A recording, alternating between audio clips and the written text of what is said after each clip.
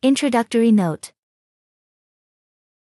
In the year 778 AD, Charles the Great, king of the Franks, returned from a military expedition into Spain, whither he had been led by opportunities offered through dissensions among the Saracens who then dominated that country.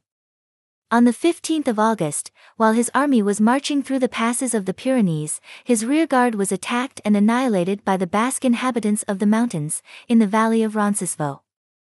About this disaster many popular songs, it is supposed, soon sprang up, and the chief hero whom they celebrated was Hraudland, Count of the Marches of Brittany.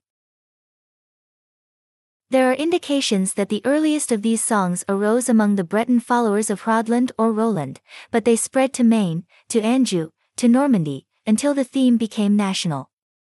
By the latter part of the 11th century, when the form of the Song of Roland, which we possess, was probably composed, the historical germ of the story had almost disappeared under the mass of legendary accretion.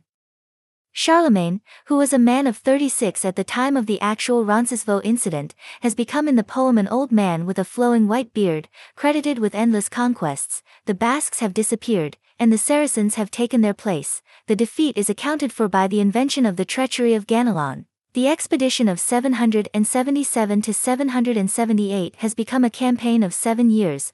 Roland is made the nephew of Charlemagne, leader of the 12 peers, and is provided with a faithful friend Oliver, and a betrothed, Alda.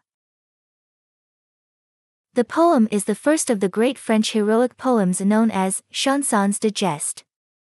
It is written in stanzas of various length, bound together by the vowel rhyme known as assonance. It is not possible to reproduce effectively this device in English, and the author of the present translation has adopted what is perhaps the nearest equivalent, the Romantic measure of Coleridge and Scott. Simple almost to bareness in style, without subtlety or high imagination, the Song of Roland is yet not without grandeur, and its patriotic ardor gives it a place as the earliest of the truly national poems of the modern world.